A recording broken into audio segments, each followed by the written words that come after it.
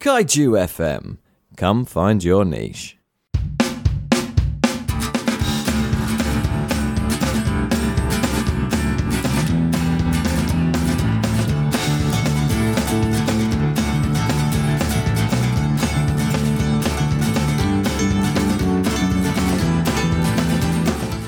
Hello and welcome to By the Mash Tun, a podcast by a couple of nerds where we brew some beer, drink some beer, and have a nice little chat about some beer. I'm Mike Harrison Wood. I'm Cal Noble. Hi, Cal. How are you doing? Hearing that sentence, because I hear that sentence quite a lot, right? Oh, yeah. And it always makes me feel really warm and fuzzy, because it's like, let's have a nice little chat about some beer. Oh, God, that makes me feel warm and fuzzy. If it helps, we have been chatting about beer already today. We've been chatting about beer quite a lot. Now the microphones are recording, so... Yeah, and, warm and fuzzy is always good, because this time of year is when we need to start being a little bit more warm and fuzzy. Warmer and fuzzier. I think not yesterday, maybe the day before, I got up to a knock on the door, and it was a parcel with 2 brand new knitted jumpers from my stepman. That's lovely. You can't talk more warm and fuzzy than that. You really can't. It's just like, okay, I mean, obviously they send from Newcastle, where it is genuinely cold right now, whereas here I'm like, I'll wear a woolly jumper, but as soon as I leave the house and go into town, I'm like, it's a bit warm, actually. Let's put this in the bag. Yeah. But it's been really nice having warm woolly jumpers. Cozy. And it's for cozy. A lot of people. Yeah. Like, I mean, kind of, like, if you're from the south, this is warm woolly jumper weather, isn't it? Yeah, it's nearly at that point where... The clock's almost going back. Clock's almost going back. If you have a fireplace... Maybe you're eyeing it up. You're not getting your kindling ready yet, but you are eyeing it up. What are you thinking about cleaning it? Yeah, maybe. And then you won't, and you'll put a fire on. Yeah. But that's autumn.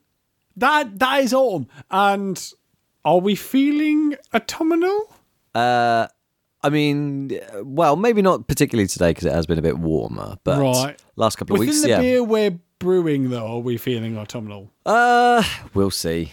We'll see. Oh, today's beer. Oh my!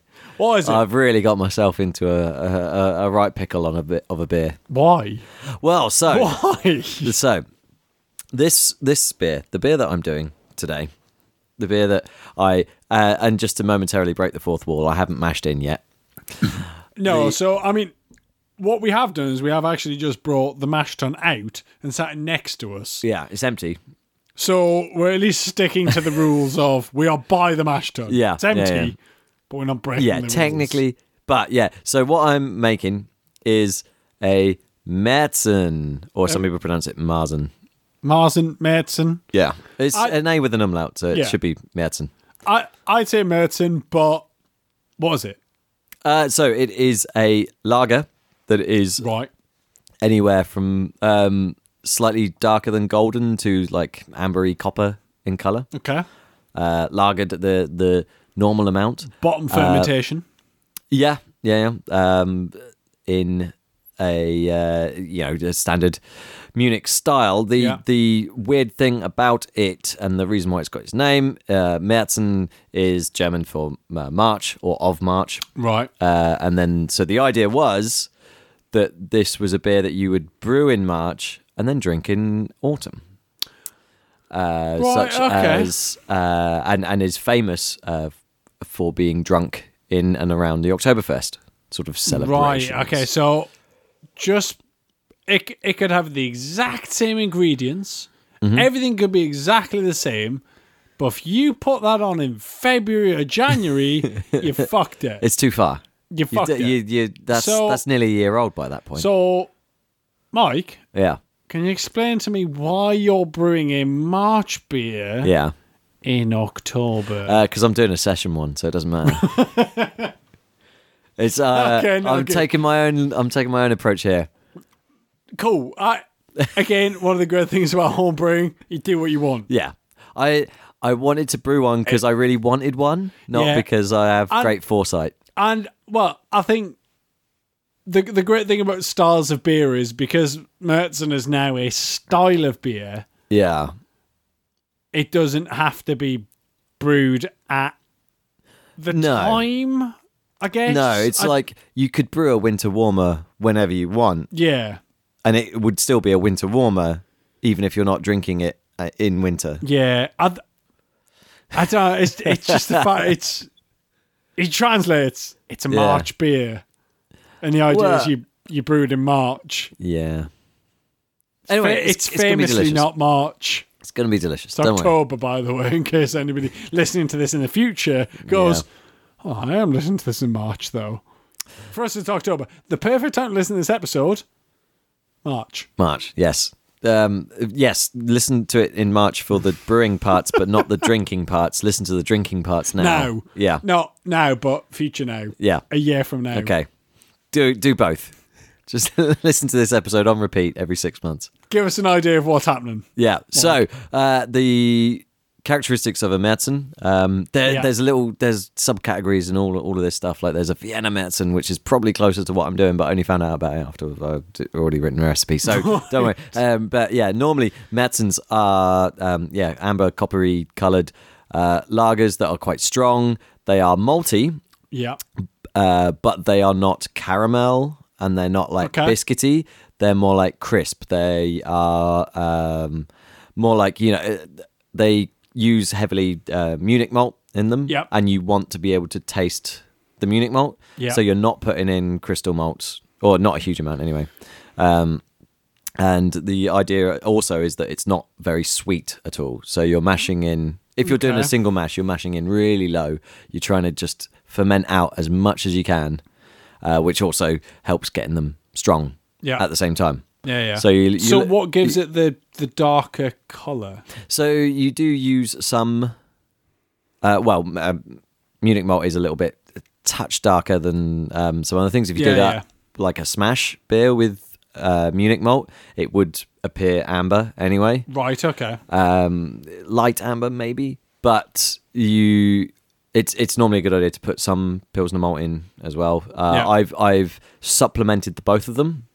So I've done about 2/3 Munich to 1/3 Pilsner. Yeah. About.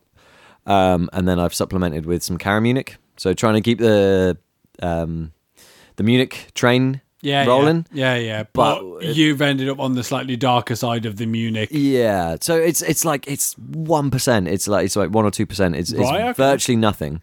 But it's just to give it that extra bit of colour. Yeah. I'm not doing it for like huge flavour bomb or anything. Okay. The Munich malt is still going to be the star. That's going to be the thing that I want to emphasise and bring that out.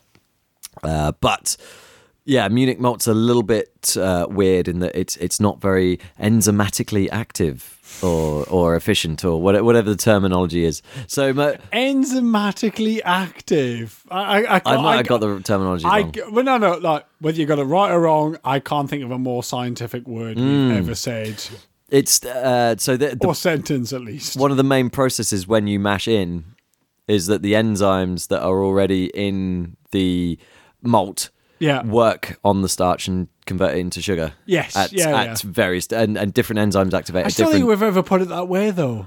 No, probably not. Enzymatically active. No, makes it sound like we know what we're talking about. I mean, I'm getting increasingly worried that I've used the wrong word there, and active is just completely not the right word. So, if you happen to know what the correct word is that Mike should have used, enzymatic please potential. Get in touch with us on Twitter at By the Mash Tun. I'm sure there's someone out there who knows what we should be talking about. Yeah, I should know what we're talking about. But you work in a brewery. I know, and so Munich is not as highly enzymatic as some of the other malts out there. So Pilsner malt's really good for that.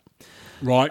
But it's one of the reasons there are some grains that you cannot do 100% mashes with because they don't have. Yes. Yeah. They don't have the enzyme. So, like as an example, any that are like black malt or roast barley, that type of thing. Something that's charred to shit. Those enzymes have denatured to the point of. Yeah. You can't. They're not usable anymore because you require them for efficient mashing. And so even if they had lots of sugar in them, which they wouldn't because they've been burnt anyway, they also don't have any enzymes, so it would just stay as a starchy soup.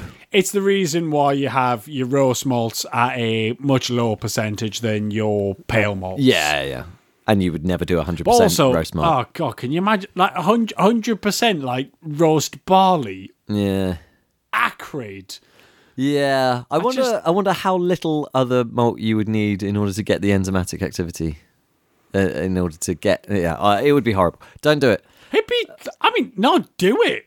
Give it a go. If you fancy it, give it a bash. Let us know, because I don't want to try it. Mike doesn't want to try it. No. If somebody's willing to try it, do it. I want to know what happens. Okay. Genuinely interested. I'm sure some people have, but not me. Genuinely interested in what happens. So, apart from that, the hopping bill is really, really simple. You want super low IBUs because you want the dryness and the crispness of the beer to be intrinsic to it rather than a hop addition. So I think doing like 16, 17 IBUs, like it's really low. Right. Especially because the beer itself is a session version of a Märzen. So it's that sweetness that it gets from the alcohol is not going to be anywhere near as present. So a lower IBU, I figure is absolutely fine. It's within the realms of normal for Märzen. It's just I might have otherwise been tempted for like end of it.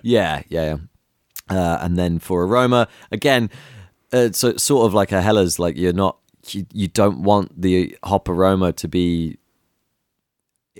almost detectable. Like you want it to be there Right. just a bit. Yeah. Just a. It's there as a slight offset. Yeah. Whereas definitely the malt and the lagering process is the star of the show. Yeah. But yeah, really, really clean fermenting. I have got some Märzen yeast as well. So, right. Okay. from themaltmiller.co.uk as well. So where you can find the recipe. You can find the recipe at maltmiller.co.uk, and all of our recipes dating back all the way to I believe episode 20. Yeah, so nearly 30 recipes up there. Hopefully, that's pretty good. That's a lot. So, if you are interested in this recipe, by all means, go to the maltmiller.co.uk, have a little look at it, and see. I'm interested in a Märzen yeast specifically. Who is it that does the Märzen? I think it was Y Yeast. I found a Mega Yeast do one as well. Right. So, okay. But because a lot of people lump Märzen and Oktoberfest beer together because they are technically the same thing. Although I think a lot of the traditional German breweries that make Oktoberfest beer, it tends to be lighter in color these days. So the Paulaner one, Paulaner Oktoberfest. It's literally called Oktoberfest. Is a pale lager. It's just 6%. Right. But there's the tradition in America that you do an Oktoberfest beer and it is still amber. It's still it's still got that copper edge to it. So there is specific Märzen yeasts out there. Yeah, I think it's just a Munich yeast. I presume. Right. Okay. I didn't do too much research. Sorry. No. It's just interesting because I haven't really looked at this style a lot before. It's not really a style I've come across, and I spent a long time today trying to come across that style. Yeah.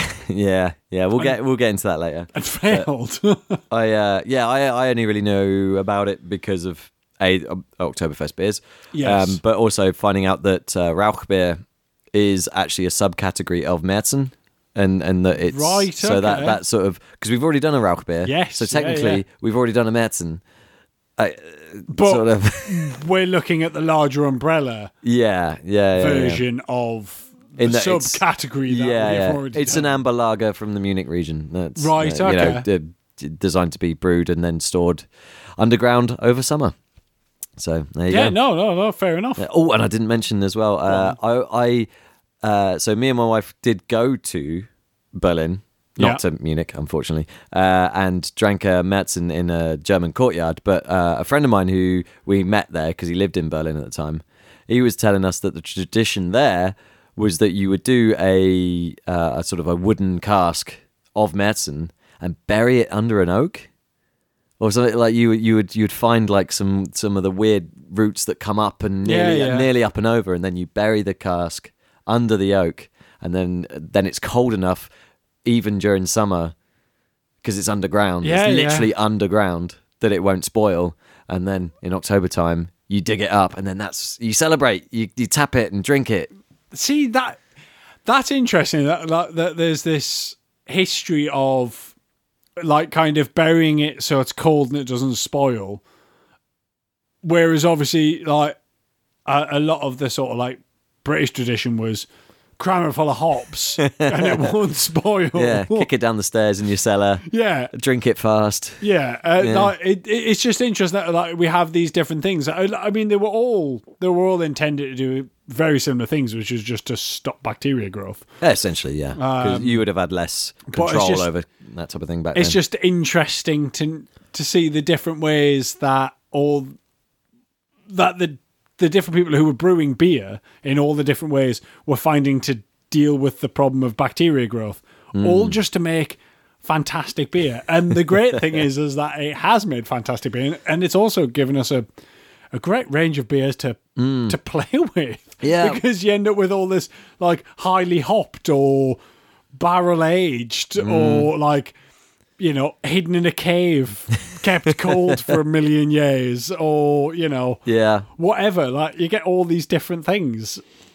So and then we've ended up with really cool beer because of it. It's brilliant. One of the traditional things with this beer and a few other German styles that I will be trying for one time only, right? Because it seems like it's going to be a blimmin' hassle. Is right. I am actually going to be doing a triple decoction mash.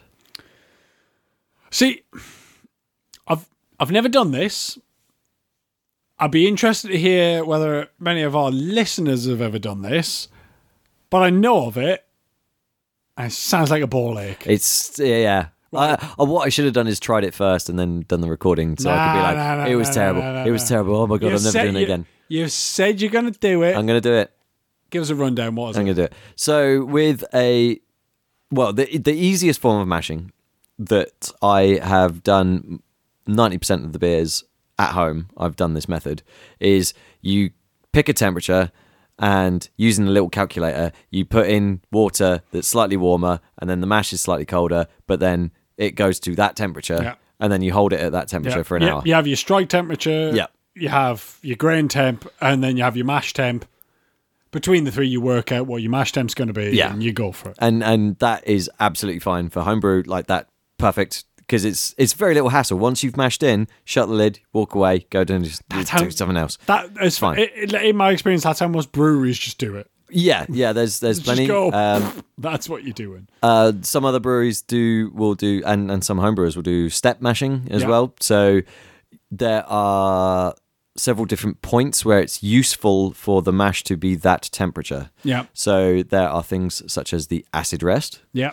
Which is so that you can stabilize the pH and get the pH exactly where you want. There's the protein rest, which helps certain proteins form and stuff like that. There's also that enzyme range. Yeah. There's actually two ranges that you are specifically looking for. So you got the beta amylase and the alpha amylase, and you with the single infusion, you're just aiming to hit a temperature that is somewhere between those two, which will do ranges.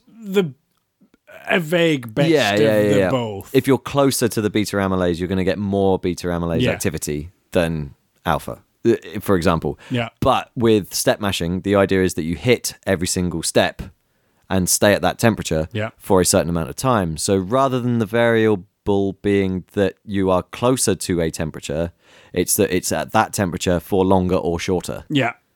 Because if you're only in one of those states for 5 minutes, then it's going to have less effect than if it's half an hour, for example. Yeah.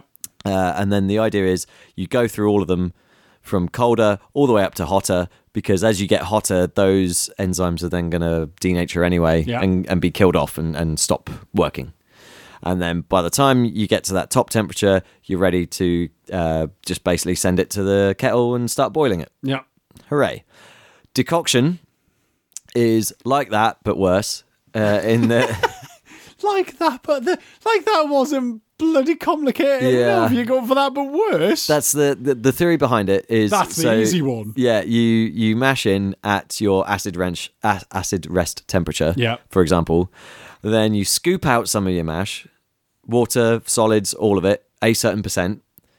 You stick that on the hob and you boil it for 10-15 minutes, and then you pour it back in, and that change in temperature should be exactly the same amount of temperature difference in order to raise it to the next step.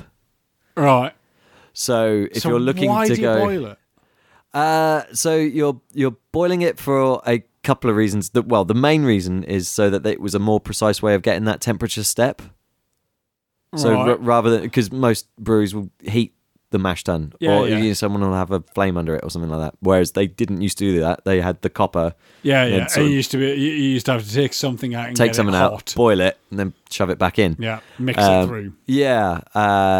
The idea is as well that you do temperature rests as you're bringing it to the boil as well. So you don't just boil it; you get it to like 70 degrees.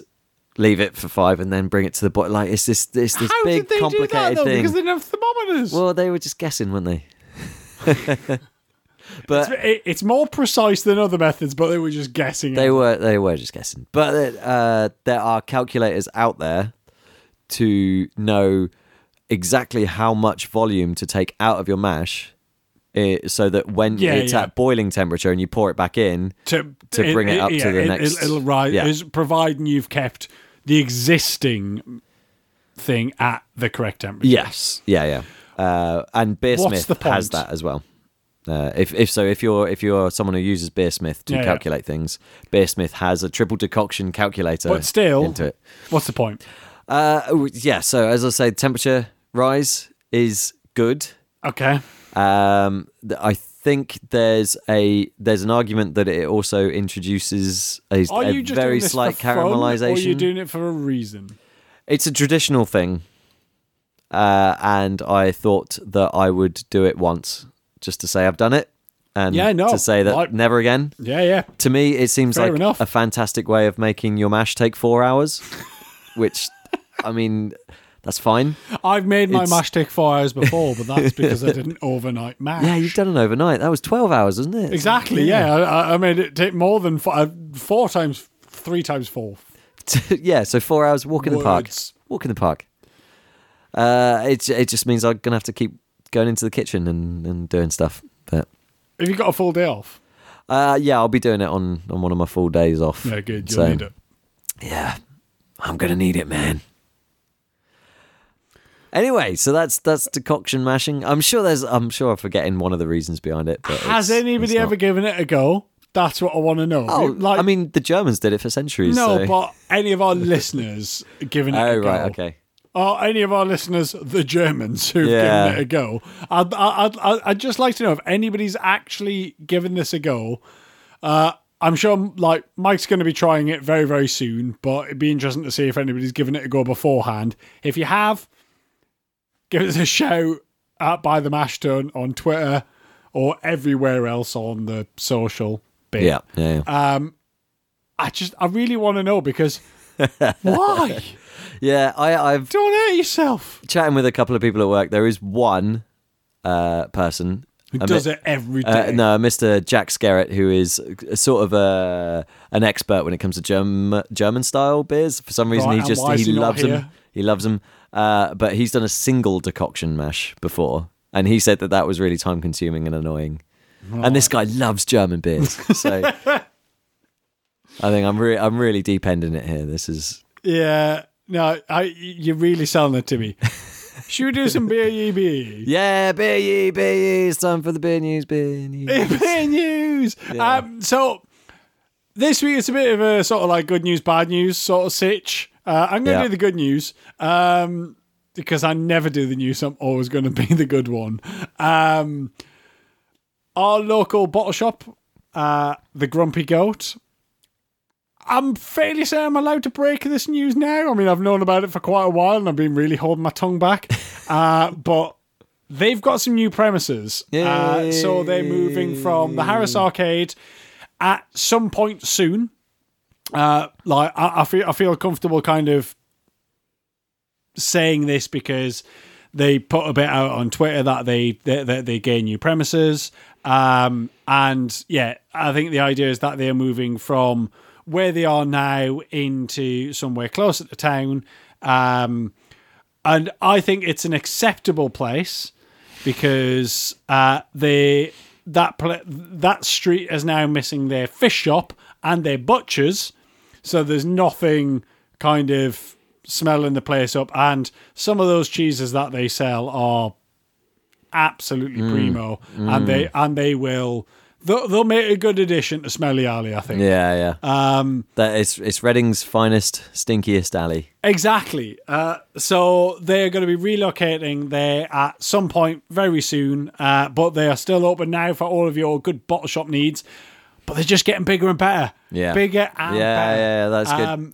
And hopefully there will be a lot more going on there, a bigger range, hopefully. And during their opening week, we're in talks that hopefully we're going to be able to go down and do a opening night sort of interview. Yeah, that'd be lovely. Will be an episode where we go down at least during the opening week to sit and have a chat with them about everything that's going on at the Grumpy Goat. Yeah, that's my beer. Yeah, that's good news. That's really exciting news. For the bad news for beer shops in the south, like the Grumpy Goat's the best. There you go. I've said it.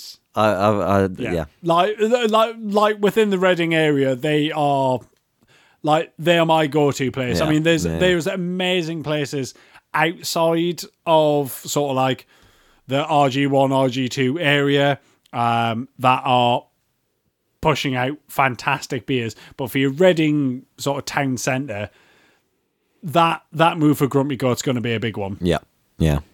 But yeah, the bad news, it's not even really specific news.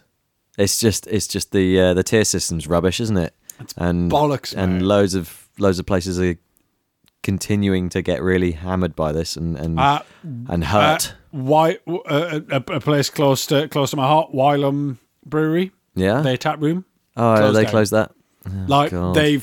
they've shut it for an uncertain amount of time, basically until it becomes viable for them to be open. Now, I think that they put a really good tweet actually where you could click on something and it took you to a link on their website where it basically just gave you a breakdown of their monthly losses throughout lockdown, and basically just going, okay, well, this is the point that this bit came in, this is the point, this bit, and it got down to like their monthly takings within the tap room down to like 80-90% losses. Jeebus. And you look at it, you're just like, you know, it's not viable. All they're trying to do is make sure that people have jobs. I mean, obviously they're trying to sell their product, but one of their big concerns as an employer is making sure that people have jobs which keep them going. Yeah. And the furlough system is good, but it doesn't protect the hospitality industry. No, there's a lot of industries are getting love, and hospitality is not one of them. No. So. Well, they're getting actively penalised. Yeah.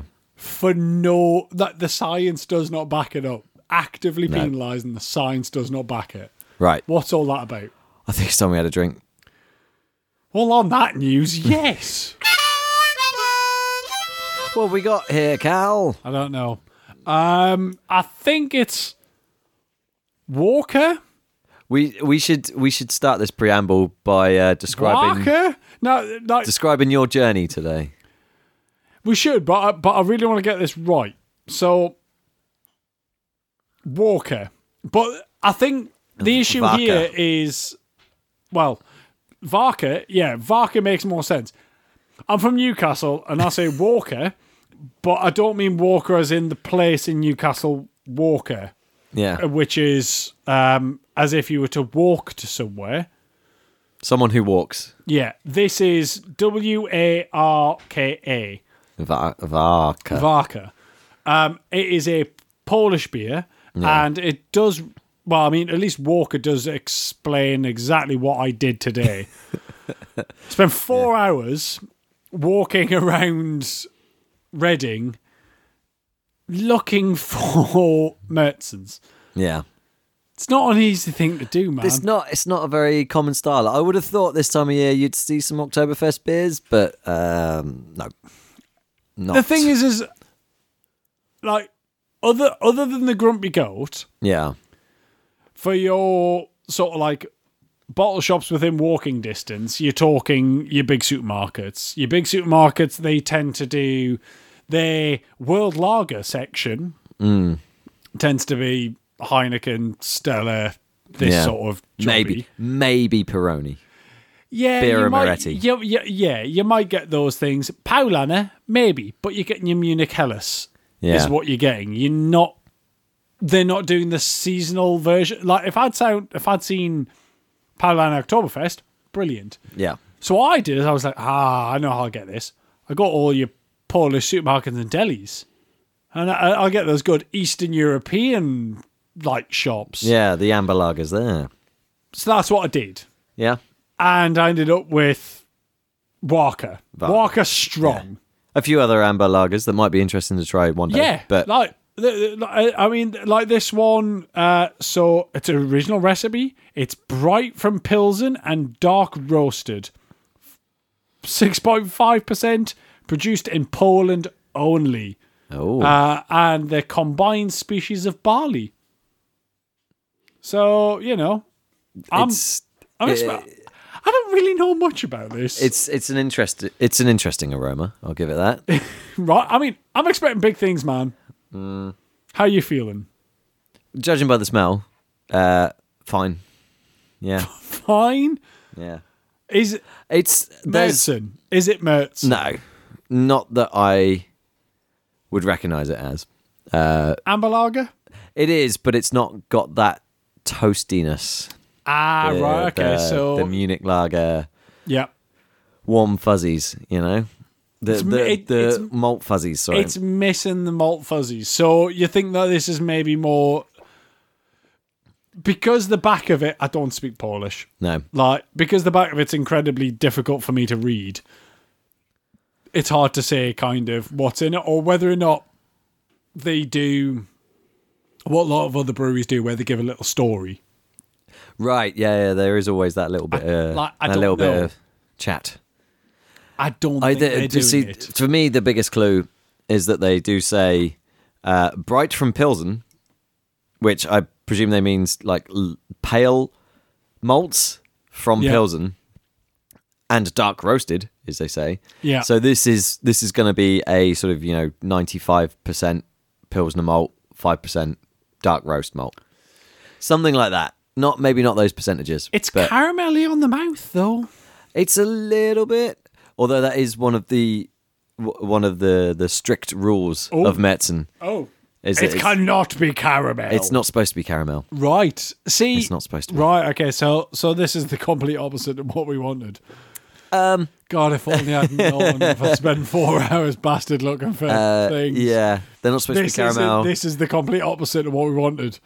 I mean, it's still drinkable. No, it is nice enough. And what was really fun was I ended up in a lot of places looking for beer that I would never think to look to beer. And now, all of a sudden, where I'm like, okay, well, we're doing this style of beer. I know where I'm going. I found Schwarzbiers. Yeah. Which I'd never heard of. Polish black lagers. Yeah. Nice. I was just like, sorry, hello. Like, I really had to restrain myself from just going, I'll have one of them, because I'd never heard of them before. Yeah. I mean, they have a reputation for doing those, 6% lagers, don't they? They're just easy drinking. They drink like they're 4%, but they're 6%. Yeah. That's and the thing is that's like, the niche that they've this is 6.5%. Yeah, doesn't taste like it. That's that, and it is sweet. It says strong on it. It does say strong. It does, and they're not wrong. They're not wrong. And the thing is, like, it is amber, but it is sweet, and it is caramelly, and it's very nice. It's also a good beer for autumn. So I'll give it that. Also a very good beer for like. Ticks that box. Not gonna lie, we have struggled to find some Märtzens for this Märzen episode. Yeah. So, our beer tasting is going to be just my actual adventure today. Yeah. It's more of a story tasting session rather than a themed Then actual here's some things that we've tasted. I imagine people have tasted Märtzens. Give us a shout. Yeah, if you've had Oktoberfest beer, give us a breakdown of what a Märzen tastes like. Like let's get at least three replies to the tweet that we put out of Märtzens from different people trying different Märtzens. Just give us a breakdown of what a Märzen tastes like, so at least we have something for this episode, rather than Mike hasn't brewed it yet and we haven't found it yet. Yeah, that'd be good. I think maybe this whole episode just needs a sequel. In March, we could do it in March. Märzen 2. Yeah, this time. Reckoning. This time it's March. No, sod it. All right, that's March. Right, this is the prequel. We'll do Märzen 1. Yeah. In March. This is the prequel. Oh, this is like Märzen 0. Yeah, exactly. Right. Yeah. If you've tried some Märtzens, give us a shout. Let us know the ones that you've tried. So when we actually come around to doing the real episode, Märzen 1, we know what we're looking for. Exactly. Should we have another beer? Not Walker. Yes. Yeah, not Walker. Vodka. Okay. Let's have another beer. Okay. Chapter 2. Disco Fluff, the Little Dragon. Right, well, we're going to hear them, Mike. We've got 2 beers. Yeah. Your story continues. My story continues. So I was walking around town for a very long time. I managed to pick up a walking around beer from the Grumpy Goat, as I managed to pick up certain beers, not for this episode, but just beers I wanted, on my big adventure. I ended up at the Nag's Head. A pub we've mentioned many times. Which we have mentioned many times. And they happened to have an Imperial Stout on, which I was really looking forward to, which was the Wastelands from Elusive. Yep. And while we were there, a bunch of people turned up from various different breweries, which I was really happy to see. Yeah. So we ended up with a couple of different beers, and as we've really struggled to find Märzen beers, we just thought we'd review these. Yeah. Because we were there. They're nice people. They gave us free beer, so they did. We're just gonna drink them. Yeah. So I think we're going to start with the Little Dragon. Yep. By 8 Arch, which is a Kolsch style ale at 4.5%. And I'm just going to open it because, Yeah. So we did manage to pick 2 that had a bit of a theme in that they are German sort of lagers. A Kolsch technically isn't a lager, I know that, but it is a lager, isn't it, really, if you think about it? It's a lager style. Yeah, lager style. Lager style. So what do you think of the can? I mean, the thing is that I've always really liked 8 Arch's branding, because it is just, it's so simple. Like they don't fluff it up with too much, and sometimes I like that. But if it's done wrong, it just looks terrible. And it's absolutely fantastic. It's just double coloured. You've got their classic symbol, which is just the arch with a hop in it, and then a couple of wiggly lines for some water. Nice. It just works really well. And then you've got some really easy to read text, which, if you made that into a pump clip, suddenly becomes really easy to read. Yeah. As a barman, that's useful. Makes that is useful. Hell of a difference. I'm fairly certain I've had this before. But yeah, it does seem familiar. We might have had it on cask, maybe even. Yeah, so like tonight we met up with one of the guys from AR2. We met during our episode that we did for Craft Theory back in 2000. 19 because it didn't happen this year, unfortunately. No. And yeah, so like met up with Steve, and yeah, like it was a really good catch up with him, and yeah, he gave us a can of this to try. So yeah, I better stick my nose in it. Yeah, do it. Have a smell. It's obviously not going to be a Märzen. No. Is it Kolsch? It's actually kind of expressive. That it's one of the things that some people look for in their Kolsch's is because it is an ale that has been lagered rather than a lager. The expectation is that there's just a touch more of that like fruity estery yeast character to it, and I think that does actually present quite strongly. Not like overwhelmingly strong, but I'm definitely picking it up there. Yeah, it is definitely there, and like because I mean like the color of it is, I mean it's classic Kolsch. Yeah, it looks it's very very pale, very good solid head on it. Like it's got that effervescence that you expect. Bright white.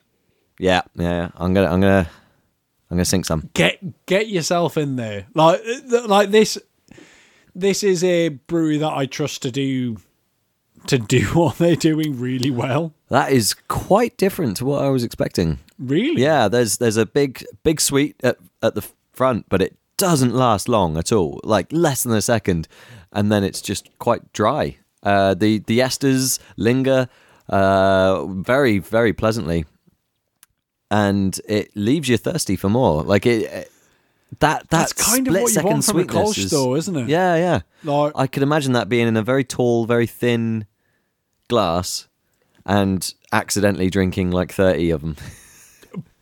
But it's that type of beer. That's like that is a Kolsch bar. Like Like you go to a Kolsch bar. That's what's happening. Like, you've got tall, thin, ice cold beer, and it's not a pint, so you don't feel like you've got to be chugging it. But because it comes in the smaller glasses, you're there just kind of just tucking them away, like one of those little birds drinking out of the pot. And you don't realise until you walk out the door and you realise you've probably sank about 8 pints. On further sips, I've realised some of the flavours I thought were esters. There are esters there, but are definitely hop character coming through as well. Yeah, which is interesting. Like I know that hop character isn't traditional for Kolsch. Like at least not a strong hit. But it is very pleasant, and I enjoy it. So, thumbs up. Yeah, no, it is a very, very good example of the style, and I think when we did our episode on Kolsch's, I don't think we had this as an example. No, I remember we had trouble finding them as well for that. We did get the big one that's Frö, isn't it? Yes, that's the big German one. I've actually still got the bottle in there, which is full of a different beer at the moment. That's homebrew. Yeah.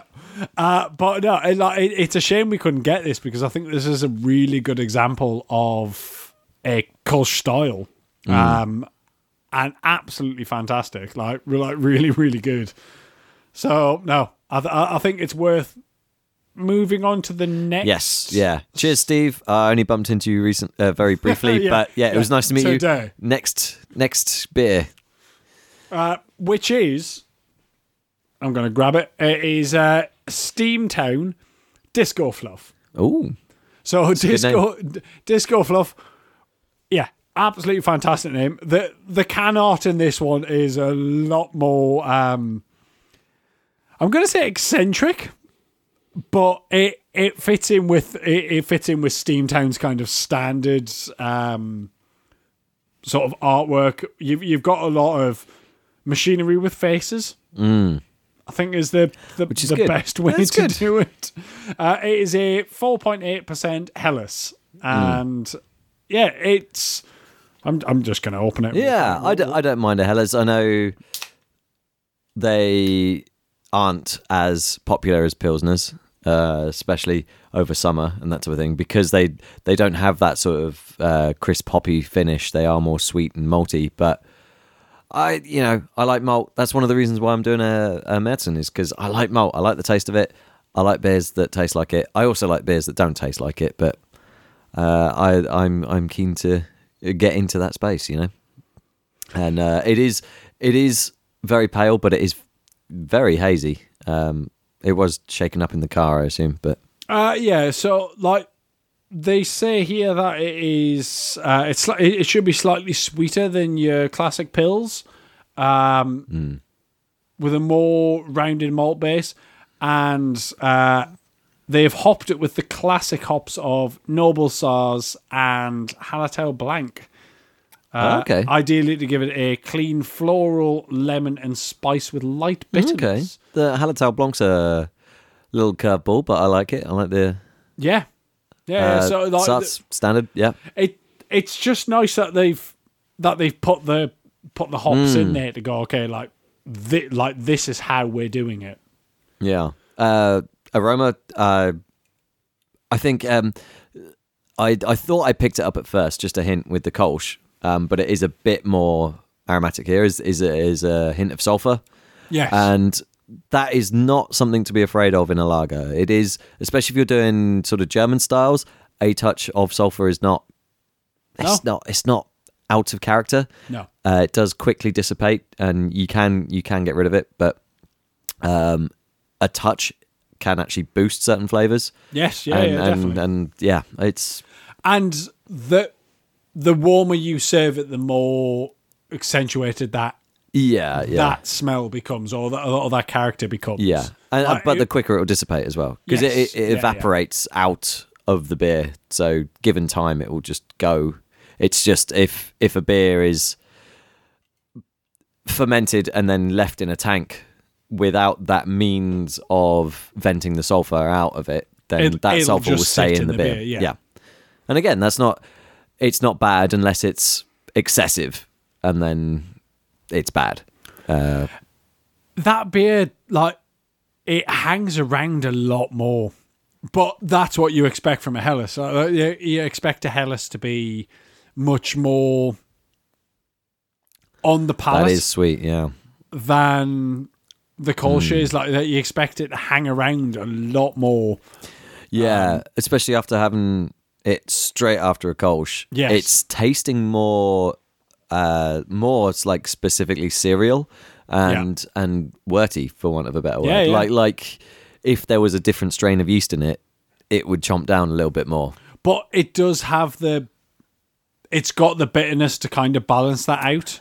Yeah, I mean, it's much less. Yeah, but... so like the Kolsch doesn't kind of hold that bitterness for long enough, but because it's got a really clean malt palate, it doesn't need it. Whereas the Helles, because it's got the sweeter side of it, the malt bitterness really it expands out to kind of combat that. Yeah, so it just makes the whole thing feel really big and a lot longer. Like it just holds in the mouth a lot longer. So like a couple of sips of that, and you're there going, okay, I'll sit and think about this for a couple of minutes. Whereas the Kolsch, you're like, yep, that was good. Next, like fucking let's keep chugging this. This whole bottle has been amazing. But that's the point of a Kolsch. Like Kolsch's are there to be drank ice cold, and the idea is that you just get them down you.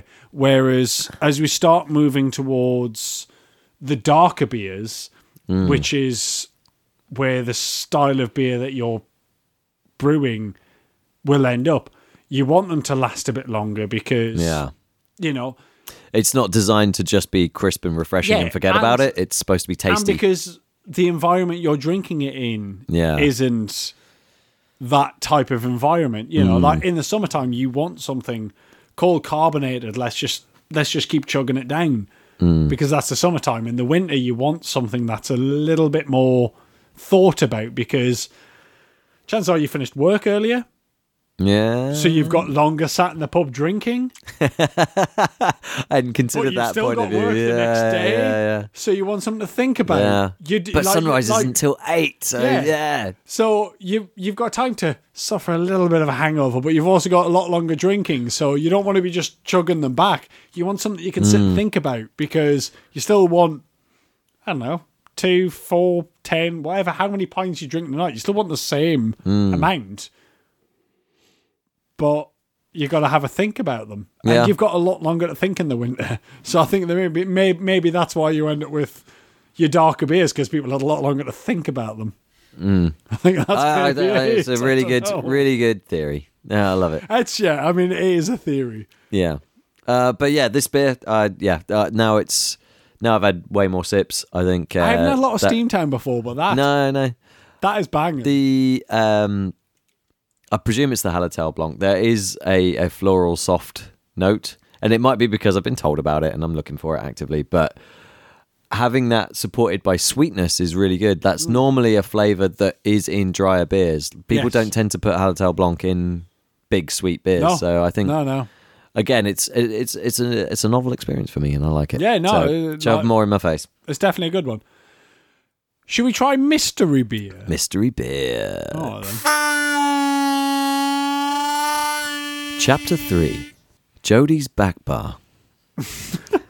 I really do you like these chapter titles? No, I really do, because it's the first time we've done them, and I don't think we should do them regularly. But I'm enjoying it. Thanks. Jeez. No, but wow. I'm enjoying it now, but I just don't think it's a really good sort of like how we should be really changing this. It changes the tone, doesn't it? It really does.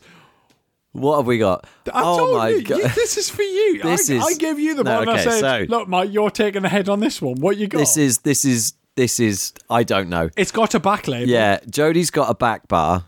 Yeah. Right. There was some renovations at the Nags recently, and Jodie found a lot of beers, a lot of weird and wonderful beers. So many beers. He gets a lot of freebies, but they found one from 2008, and it is by Triple F.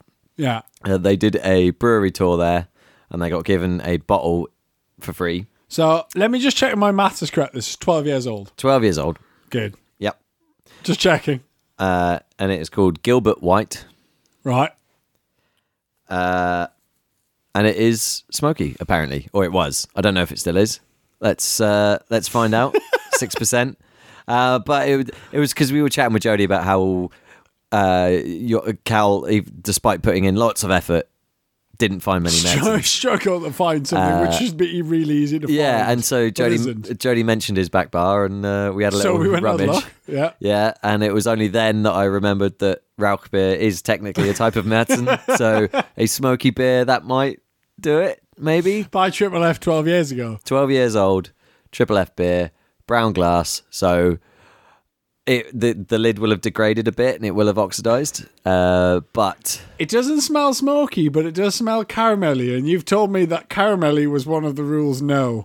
Yeah, it's not supposed to be caramelly. It's also quite I pick up a quite heavy sherry note, which is a sign of that sort of oxidation in a strong beer that you get in barrel-aged beers. Yeah. And like sherry is literally, but oxidized. But I mean, like, that's what you're looking for in barrel-aged beers. Yeah, this isn't barrel-aged, though. This is bottle-aged. It's bottle-aged. But that's not the end of the world. No, and as an experimental beer. Yeah. Well, I say experimental. The thing is, it smells banging.